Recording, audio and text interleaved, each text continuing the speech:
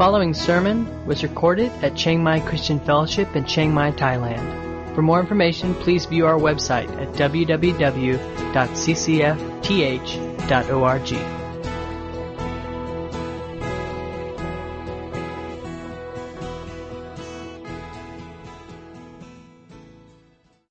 In Luke chapter 6, if you want to turn there in your Bibles.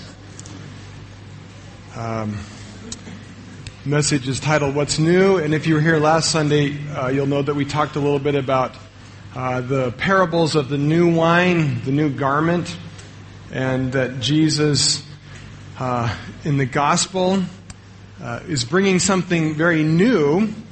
And we looked last week that what Jesus is bringing, the new system, really, that he's bringing in the gospel, is in many ways incompatible with the old. And so the question remains, and we should be left with, is what exactly is it that's new?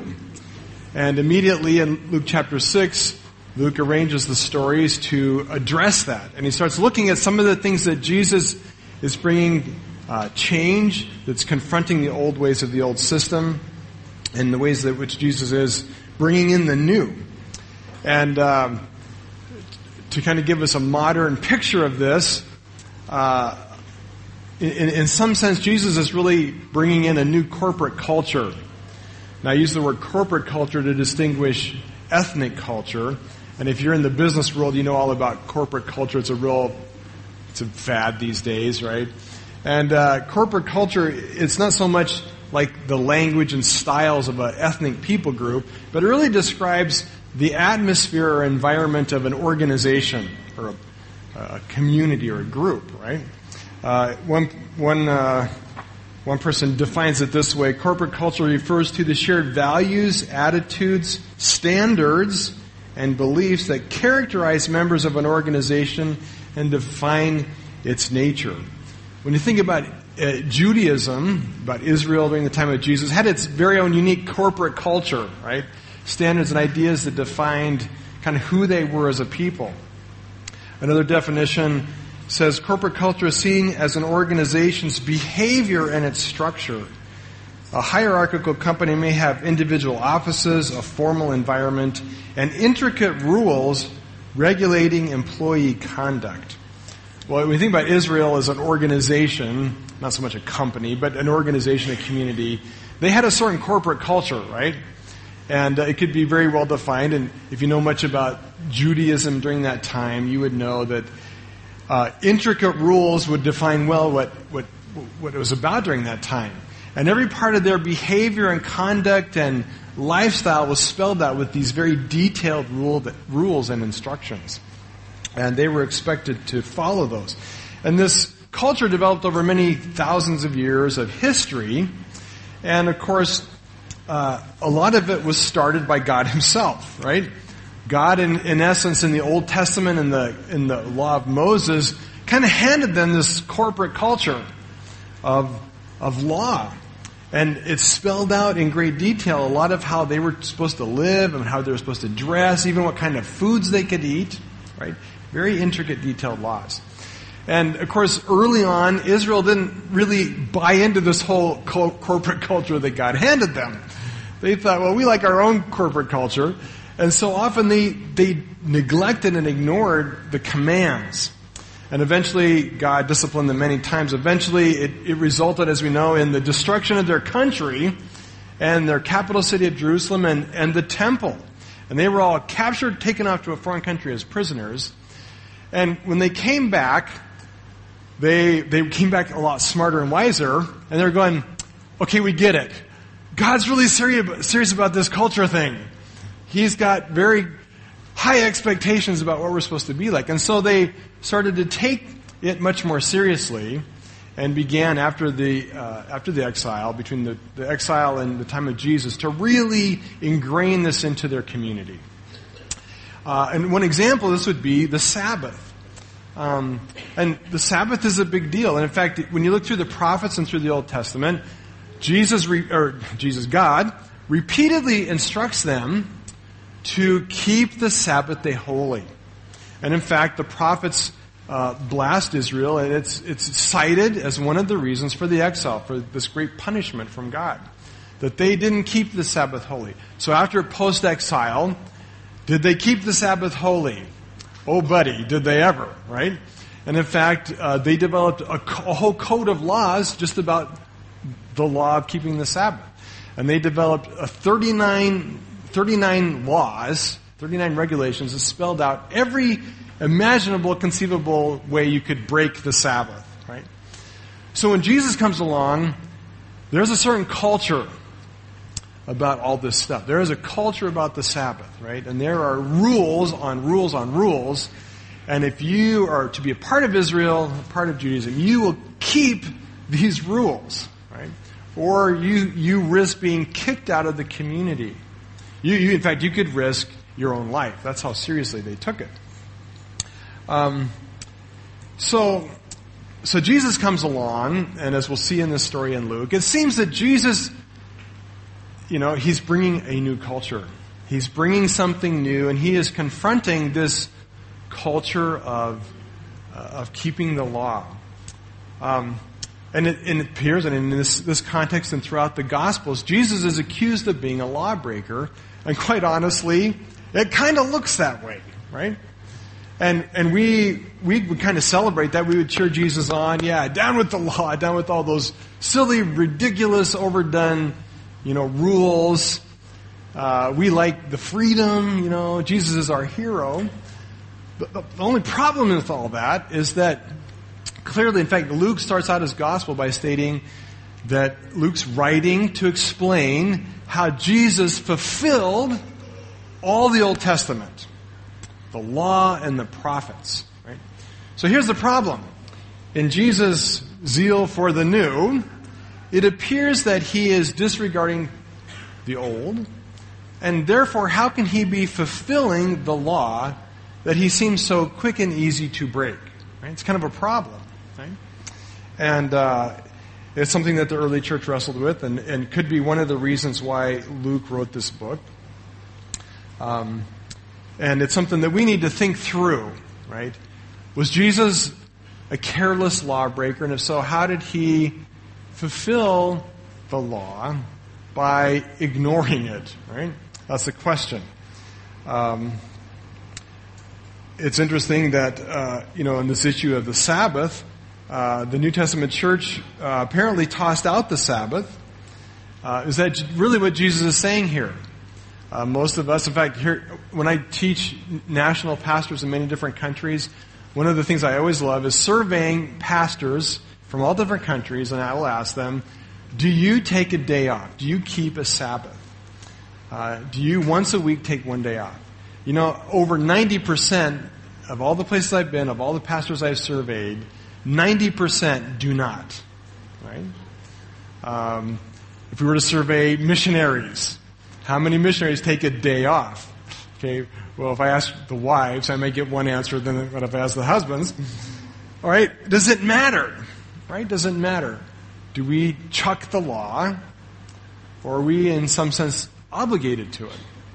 Well, those are the questions that are raised in this passage. So let's look and read together Luke chapter 6, verses 1 through 11. One Sabbath day, as Jesus was walking through some grain fields, his disciples broke off heads of grain, rubbed off the husks in their hands, and ate the grain. But some Pharisees said, "Why are you breaking the law by harvesting grain on the Sabbath?" Jesus replied, "Haven't you read in the Scriptures, what David did when he and his companions were hungry? He went into the house of God and broke the law by eating the sacred loaves of bread that only the priests can eat. He also gave some to his companions." And Jesus added, "The Son of Man is Lord even over the Sabbath." On another Sabbath day, a man with a deformed right hand was in the synagogue while Jesus was teaching. The teachers of religious law and the Pharisees watched Jesus closely. If he healed the man's hand, they planned to accuse him of working on the Sabbath. But Jesus knew their thoughts, and he said to the man with the deformed hand, "Come and stand in front of everyone." So the man came forward. Then Jesus said to his critics, I have a question for you. Does the law permit good deeds on the Sabbath? Or is it a day for doing evil? Is this a day to save life or to destroy it? He looked around at them one by one and said to the man, Hold out your hand. So the man held out his hand, and it was restored. At this, the enemies of Jesus were wild with rage and began to discuss what to do with him. First story.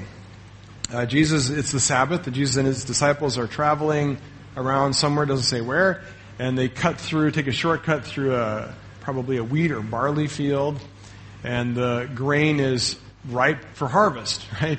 And so they pick some of the heads of grain, and they rub it in their hands to break off the flax and the husk, so there's just grain left, and they pop it in their mouth. Instant handy snack, right? And it's free. Now, of course, they weren't stealing. That was not the accusation. This was allowed for in Jewish law.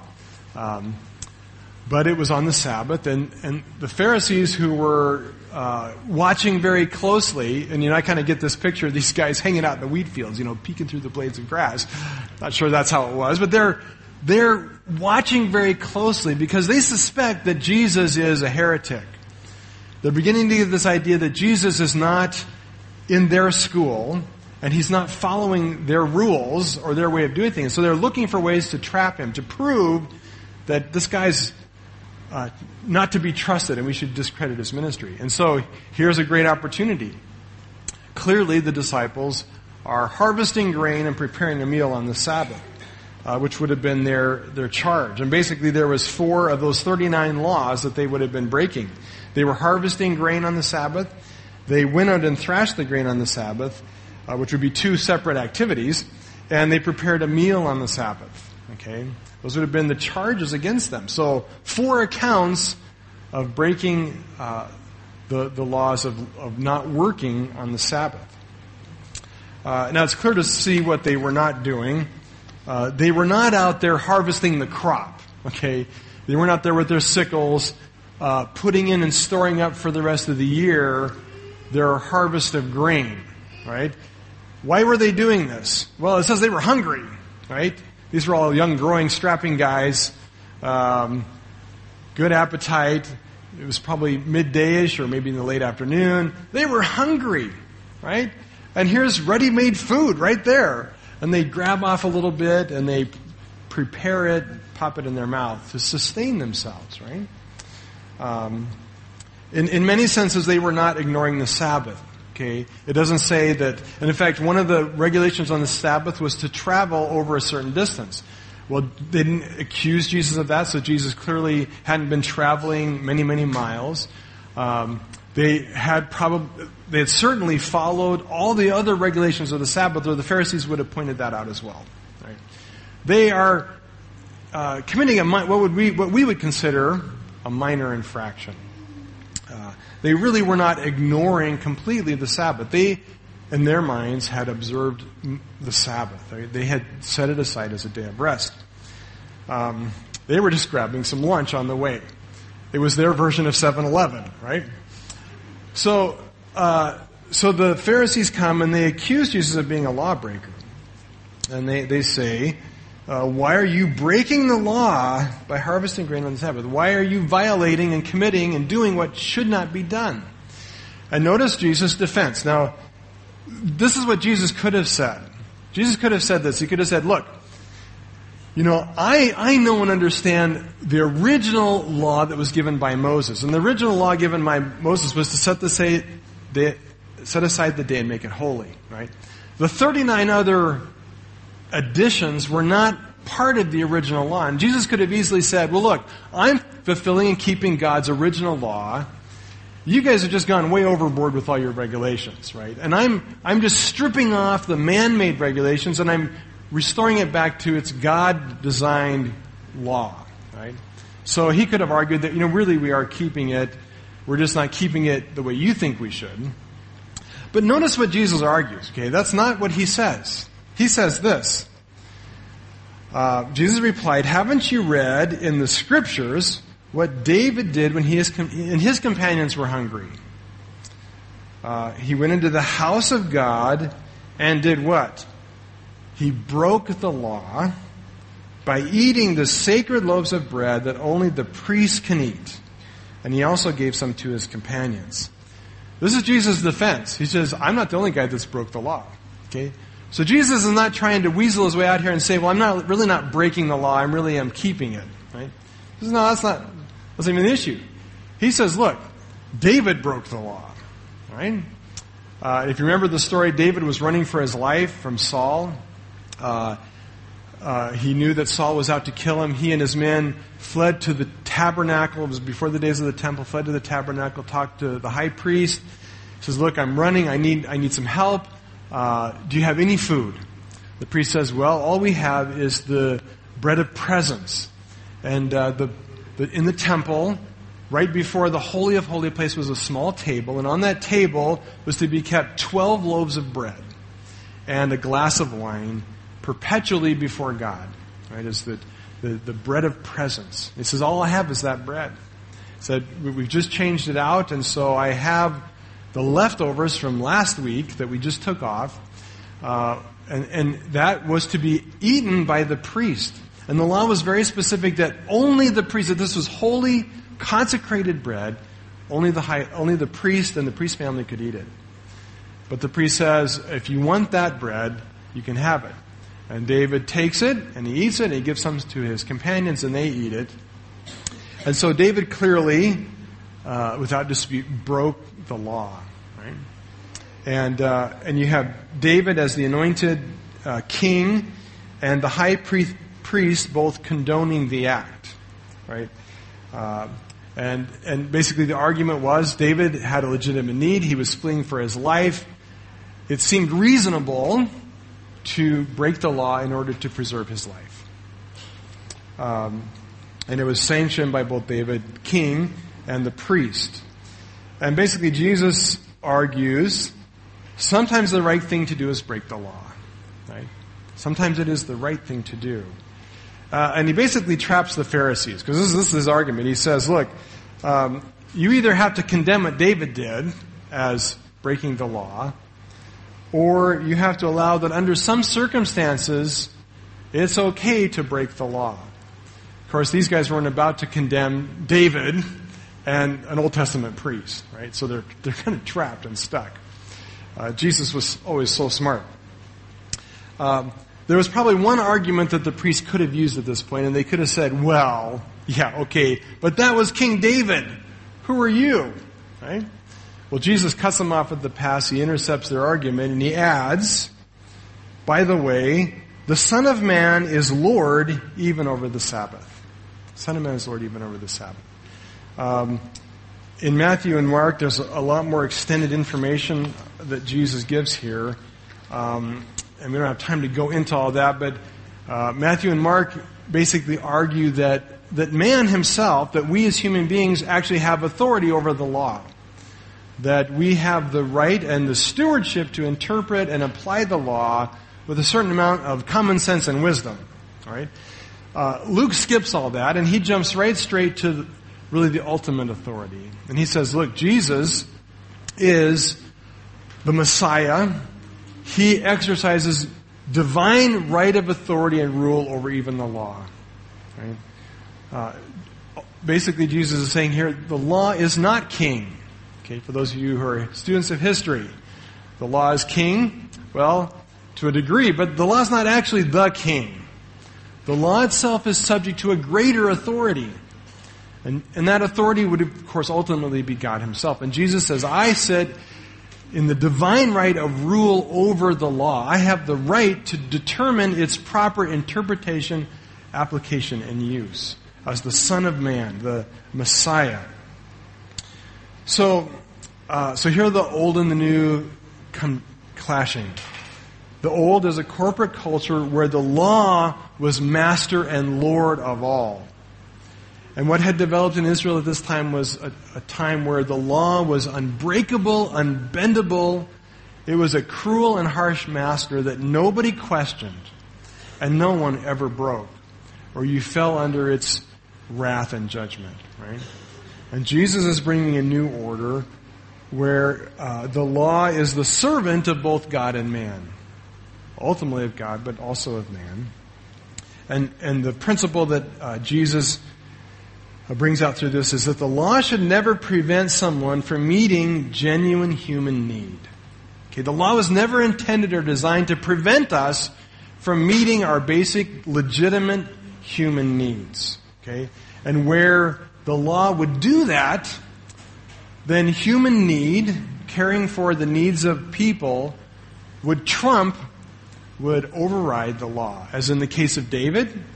And Jesus says, justifiably in this situation here, it's right or good to care for the needs of the disciples who are hungry. The law was never intended to prevent that. Right? That's a misapplication of the law. If the law is ever depriving us of food, clothing, shelter, or the ability to live, then the law needs to yield to our basic human needs. That's basically what Jesus is teaching by this example. Second story.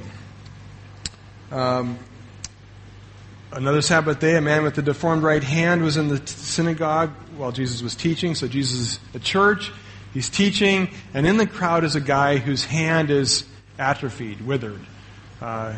Whether from birth, whether he had cerebral palsy and had a palsied hand, or whether from some accident it was injured. Whatever the case, he had no use of his hand. Some of the Gospels say it was his right hand. Luke doesn't mention that.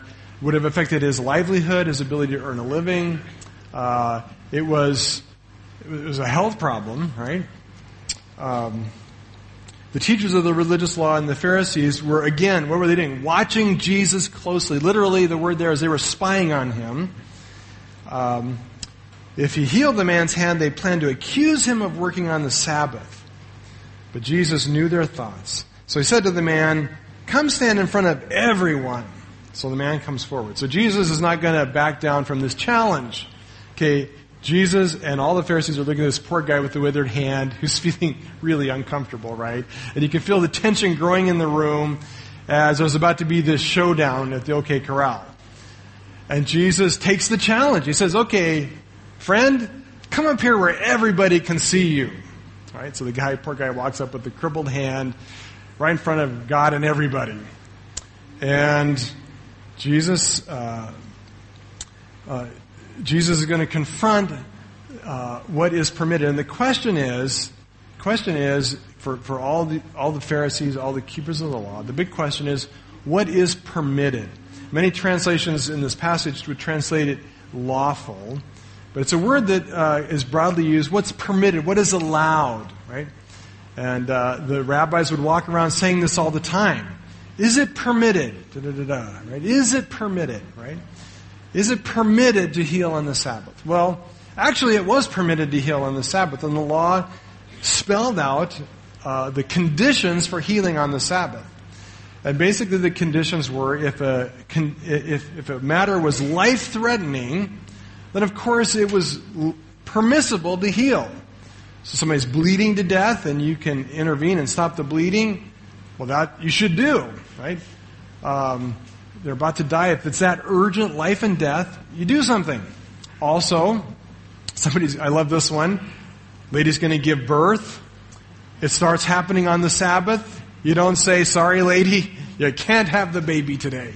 You got to wait till tomorrow." No. Baby's coming, right? And it was permissible for midwives to come in and do their job to deliver the baby, right? These are urgent, basically life-threatening situations. It was permissible, right? And the way the law was worded is basically it was permissible to save life on the Sabbath. That was how they would have worded it, right? You could save life. This guy's not bleeding to death, right? It could be very well that he was born with this condition. If not, he'd certainly had it for a long time. He wasn't dying from his withered hand, right? In fact, he'd lived quite well with it for a long time, perhaps. He could come back tomorrow and get help, right? This could wait. It didn't demand attention on the Sabbath, right? And so the Pharisees felt that for Jesus to step in and to heal where it wasn't life-threatening, that would violate the law. It would be working on the Sabbath. But Jesus, as we already saw in the first story, Jesus argues that human need is more important than the law, that the law should never prevent the meeting of human need. Here he takes it a little bit further, that he qualifies human need not as urgent, desperate human need. Right? So we only would overstep the law if it's desperately needed because somebody's dying. In other words, the disciples weren't actually starving to death. They probably would have lived if they hadn't picked the handful of grain. If they'd waited till the next day to eat, they probably weren't going to starve to death.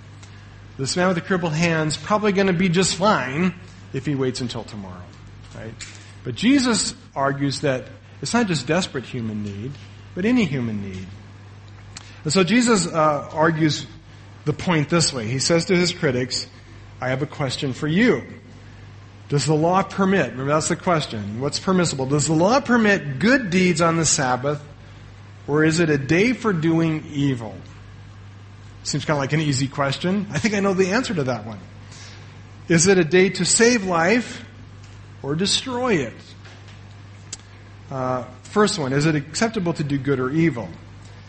Interestingly, Jesus was seeking to do good. The Pharisees were sneaking around trying to trap him. Ultimately, they would trap him and kill him. Who's doing good and who's doing evil? Right? And clearly the answer is it's always permitted to do good rather than evil. And for Jesus, to do nothing was not an option. Right? For Jesus, doing good or doing nothing was not an option, because if you see a need and have the capacity to help and show kindness to another person and you don't do it, that would be evil, Jesus is saying here. Jesus is saying, look, I have the opportunity to help this guy. I have the opportunity to do something good. If I do nothing, that would be evil. Right? That's the argument he's making here. And basically what Jesus is saying here is that it's always permitted, it's always permissible, it's always right to do good. Kind of a no-brainer. Doing what is truly good for others always accomplishes the truest meaning and purpose of the law. Right? So how does Jesus fulfill the law?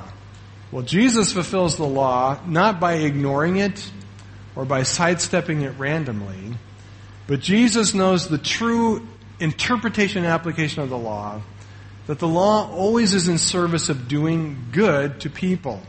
That was the point of the law. The law was given to instruct us how to love each other, how to do what was right and good towards other human beings. So when the good is obvious, right, we don't need the law to instruct us what to do. It's always lawful and right to do the good thing. Second argument, he says, is it good to save life or to destroy it? Again, Jesus is trying to save this guy's life in some respect. The Pharisees were ultimately trying to destroy Jesus' ministry and eventually his life. And the difference came now, because remember, the Pharisees would have said, yes, it's right, it's proper to save a life, but they would apply the narrowest definition to the word save. But Jesus applied a much broader definition. And for him, Jesus defines saving as any act that restores life in its fullest sense. Right? John 10:10, he says, the thief comes to steal, kill, and destroy. I came that they may have life and have it abundantly. Real quick, I want to run through the first 5 miracles in chapters 4 and 5 of Luke. Okay, first 5 things that Jesus does in his ministry in the Gospel of Luke. Notice it. First one, Luke 4:33. He drives the demon out of the demoniac. Right. He casts out the demon. We would consider demon possession as an emotional disorder. Okay. In fact, there's a lot of parallels and similarities. I'm not saying it's not spiritual, but it's very emotional.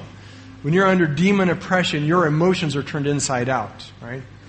And so Jesus sets him free from that, and he really restores this guy emotionally, right? He sets him free. He brings emotional restoration. Luke 4:38, Jesus heals Peter's mother-in-law who's suffering from a fever. He brings physical restoration to her body. Luke 5:4, Jesus is in the boat with Peter, and he says to them, drop your net. And Peter says, I haven't caught anything all night. Remember this story? Jesus says, do it anyway. They drop the net. And what happens? They catch so many fish they can't even haul them in. Jesus blesses them economically. He brings economic restoration. He restores their livelihood, right? Can you live without being able to make a living? No. So part of life is being able to support yourself. Jesus does that for them.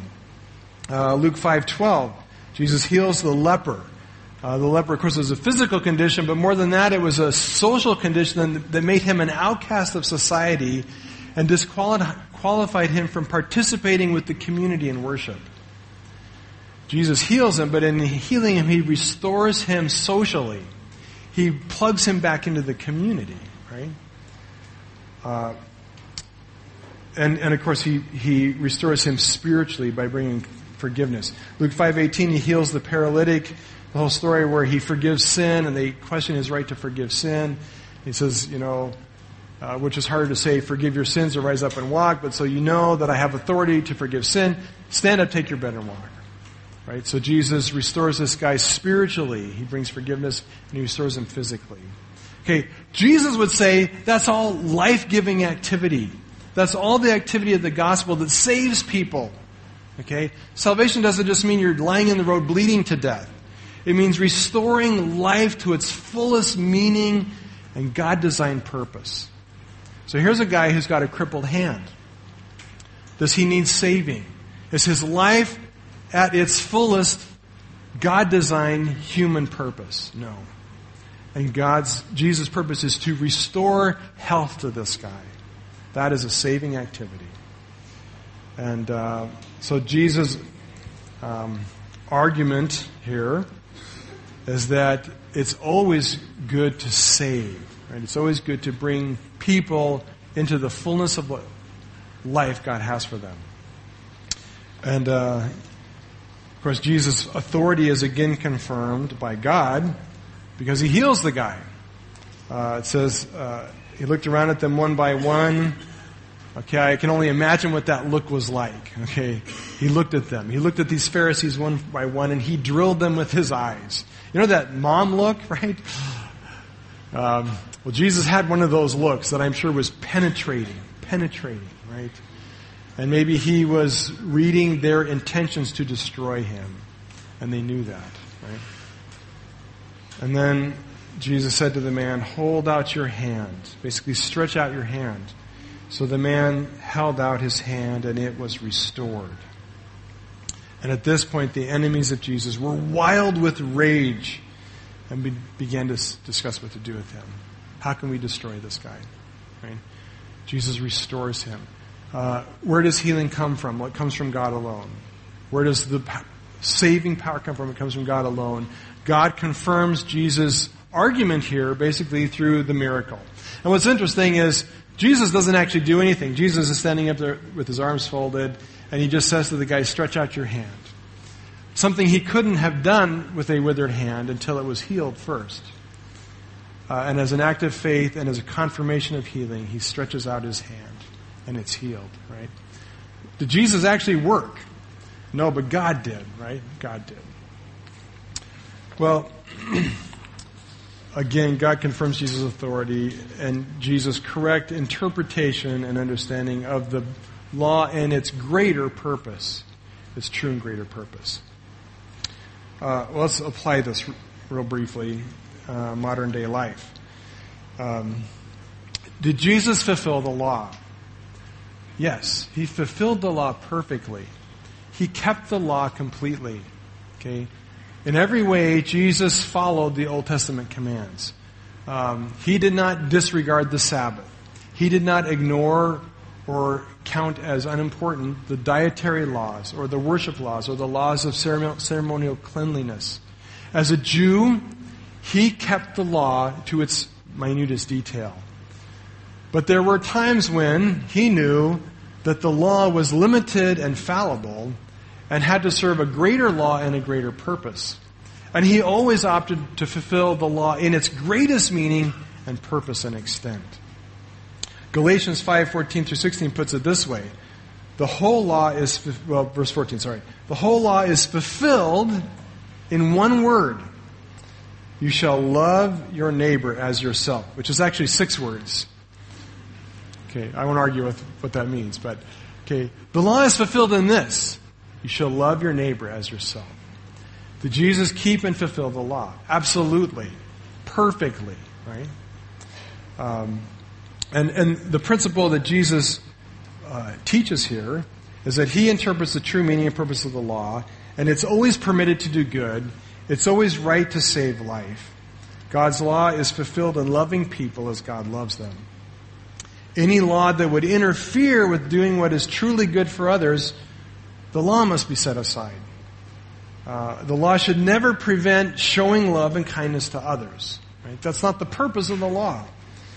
Any law that would prevent or hinder from someone from giving life, from saving another, well, the law needs to be set aside because the law must never stop one from giving life in all of its dimensions, restoring the fullness of life, physically, mentally, socially, spiritually, economically, in all its facets. Okay, and Jesus models that. He cared for their needs. He met their needs. He loved them. Right? He fulfilled the law. Well, what about our modern church corporate culture? Do we have a culture that's legalistic or not legalistic? Well, I'd like to just have some fun with this a bit. Okay, I'm not trying to pick on anybody here, so don't take this personally. But let's think about our corporate culture. Honestly, I think oftentimes we end up with a corporate culture, church culture, that's quite confused. And we tend to end up possessing or holding on to 2 opposite extremes all at the same time. Let me illustrate. On the one hand, we can often get caught in the same legalism of the Pharisees. Okay, oftentimes we as Christians and as the church revert to the place, the old way, where law is Lord and King. Let me give you an example. Here we have some proof, okay? Proof. And again, please don't throw things at me. When I was teaching high school at Grace, my one glorious year as a teacher, got to teach an ethics class, a lot of fun. And one day we were talking about the ethics of, is it ever, the big question, is it ever okay to lie? Right? Is it ever okay to lie? Now, I won't ask for a show of hands, right? But in this class of high school students, I would say 99% of the kids said, it is absolutely never okay to lie. Okay? And you throw out the arguments, so what about, Corrie ten Boom hiding Jews who are about to be annihilated by the Nazis? They lied, they deceived the Nazis in order to hide and rescue these people on the way to the death camps. Are you telling me that it was wrong for them to lie in order to protect these people? Absolutely. It's sin. You can't lie ever. Right? But I thought I was going to get burned at the stake in class one day. Right? Okay. And granted, as we're young, we tend to be very black and white, very concrete. Hopefully as we get older, we kind of mellow out a little bit, get some wisdom. Right? Is it ever okay to lie? Well, Jesus would say, well, of course. If it's going to save a life, lie. Right? Jesus says, yeah, you break the law if the law is preventing you from doing good. Right? Because there is a higher, greater purpose of law. Doing good and saving life. Is it always good and right to save life at all costs? Absolutely. Right? If it takes a little bit of deception to do that, right? Break the law. Right? Jesus did. David did. Right? Right? We're confused. Okay, we'll move up to adults. Okay? The illustration's not good enough. I teach a lot of parenting classes to Christian people, right? And I only have this issue when I teach Christians. When I teach non-Christians, they kind of get this, right? But I always get this every time, whatever the setting. When I teach parenting, People say to me, well, yeah, but as Christian parents, we're supposed to beat our children, right? Well, they use the word spank, not beat, right? Whatever, right? That it's a mandate from God that all Christians must spank their children, right? And if you're not a good Christian parent, if you don't do this, you're not keeping the law. Now, I'm not saying you shouldn't spank your kids. Some kids probably need to be spanked a lot more than they are. I don't know, right? The question is, are you spanking your kids only because it's a law of the Old Testament? And you always quote, spare the rod, spoil the child, because that's in the Bible, right? Or the more actual version, raise up a child the way they should go, whatever. And my favorite response to that is, the same laws would also say that we're supposed to stone to death rebellious teenagers, right? Hey! We're liking that one. Right? Are we going to keep the law or not, right? Now, that's a choice, and certainly I think Christians there's a way to do that for your own kids. I don't think we have the right to do that to other kids, right? You're in children's homes, that kind of thing, which I get this all the time, I don't think we have biblically the authority to necessarily just spank everybody's kids. The Bible doesn't actually say that, right? And the point is how easily we move into this rigid legalism where we have to do this thing because the Bible says so, right? But it may not be what is most good and loving. It may not be what is most life-giving, right, in every circumstance. On the other hand, so we all, in many ways, we could probably go on down the list, we can fall into this rigid legalism. At the same time, on the other hand, often by the same exact people in the same exact room, in the same exact setting, people are quick to throw up all kinds of laws just because they're not important to us, right? Take, for example, the Sabbath, right? What church and who keeps the Sabbath anymore? Now, some of you grew up in kind of old school, very rigid, conservative homes. Maybe, you don't play baseball, you don't have fun, you go to church and you go home and you lay face down on the floor the rest of the day, kind of thing. And what's interesting is, and we're not going to give a sermon on how to keep the Sabbath, but here's the thing. The Sabbath doesn't actually come out of the law. It actually dates back long before the law to creation, where Jesus gave us the principle that 1 in every 7 days should be a day of rest, right? Do we really have the right to throw off Sabbath and ignore it and work ourselves 7 days a week until we kill ourselves? Is that really God's intention? Right? Another one, roles of men and women in the family and the church. And I'll get for sure shot at for this one. Can we just ignore what the Bible says about the roles and places of men and women in the family and in church leadership? And the argument is, well, it's just culture.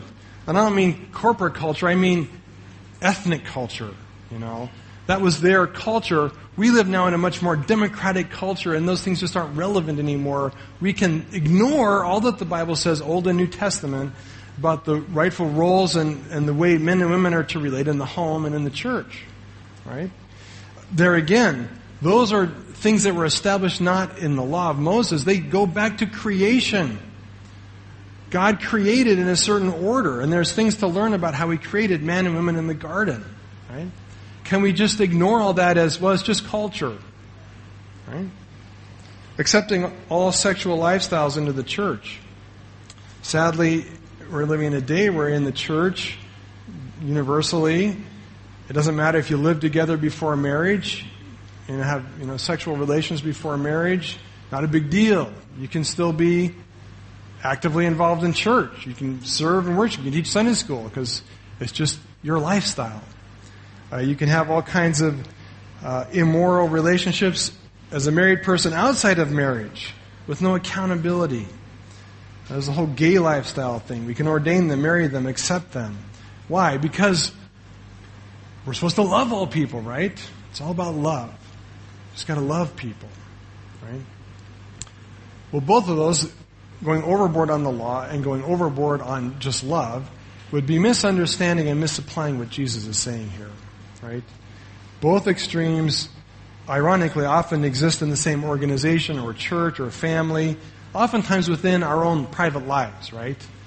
It's amazing how we can be both legalistic and libertarian, lawless, kind of simultaneously. So what's the governing principle? Well, Jesus teaches a new way. And here's some real quick principles. The law is still a legitimate guide. Old and New Testament. It is still a legitimate guide. Why? Because the law expresses God's own corporate culture. Okay?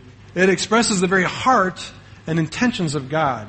And it does lay out for us how we are to treat each other and how we are to honor God. So the law is still a guide for us. We don't rip out the Old Testament or laws we don't like. It is to be instructive for us, and it is to guide us. We should study it, know it, and in some way follow it. We are to follow the code of law God gave us, but not in the old way. Okay, not keeping only the outward details without grasping its true meaning or purpose. We do not let the Lord become master and blindly follow its demands without thinking it through, right? And without understanding its higher purpose. And we need to distinguish between the moral code, which is universal, and the social code given to Israel as a social, as a country, right? So a lot of the rules about diet and dress, New Testament clearly dismisses those. But nowhere does the New Testament dismiss the moral code of God to honor our parents and to tell the truth and to walk in moral purity. Okay, we're under those laws, and we are to follow them. But we're to do it in the new way, which is to always do good and seek to save life. Right? That should be what drives us. It is what drove Jesus. The question should always be, what would Jesus do? Well, Jesus would always do what is good, what is loving, and what will bring life. Right? As we prepare for communion, here's a question.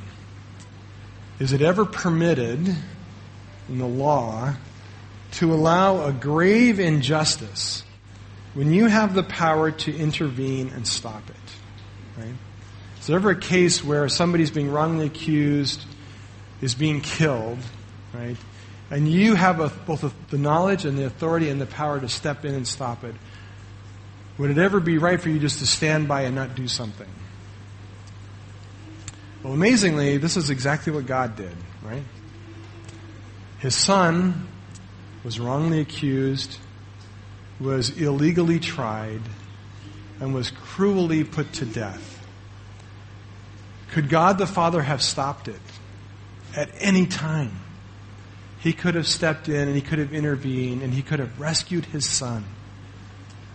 But he did not. Well, why? Well, because he wanted to do something good for us instead. He wanted to give life to us instead. And he knew the only way that he could do the good thing for us, the only way he could give life to us, was by allowing his son to become a sacrifice for us. Right? Talk about an ethical, moral dilemma. Right? And God chose love. He chose love, right? As we prepare our hearts to take communion, and we'll have the ushers come forward and also the worship band. Just take a moment and reflect on the law of love that moves and drives God's heart toward us.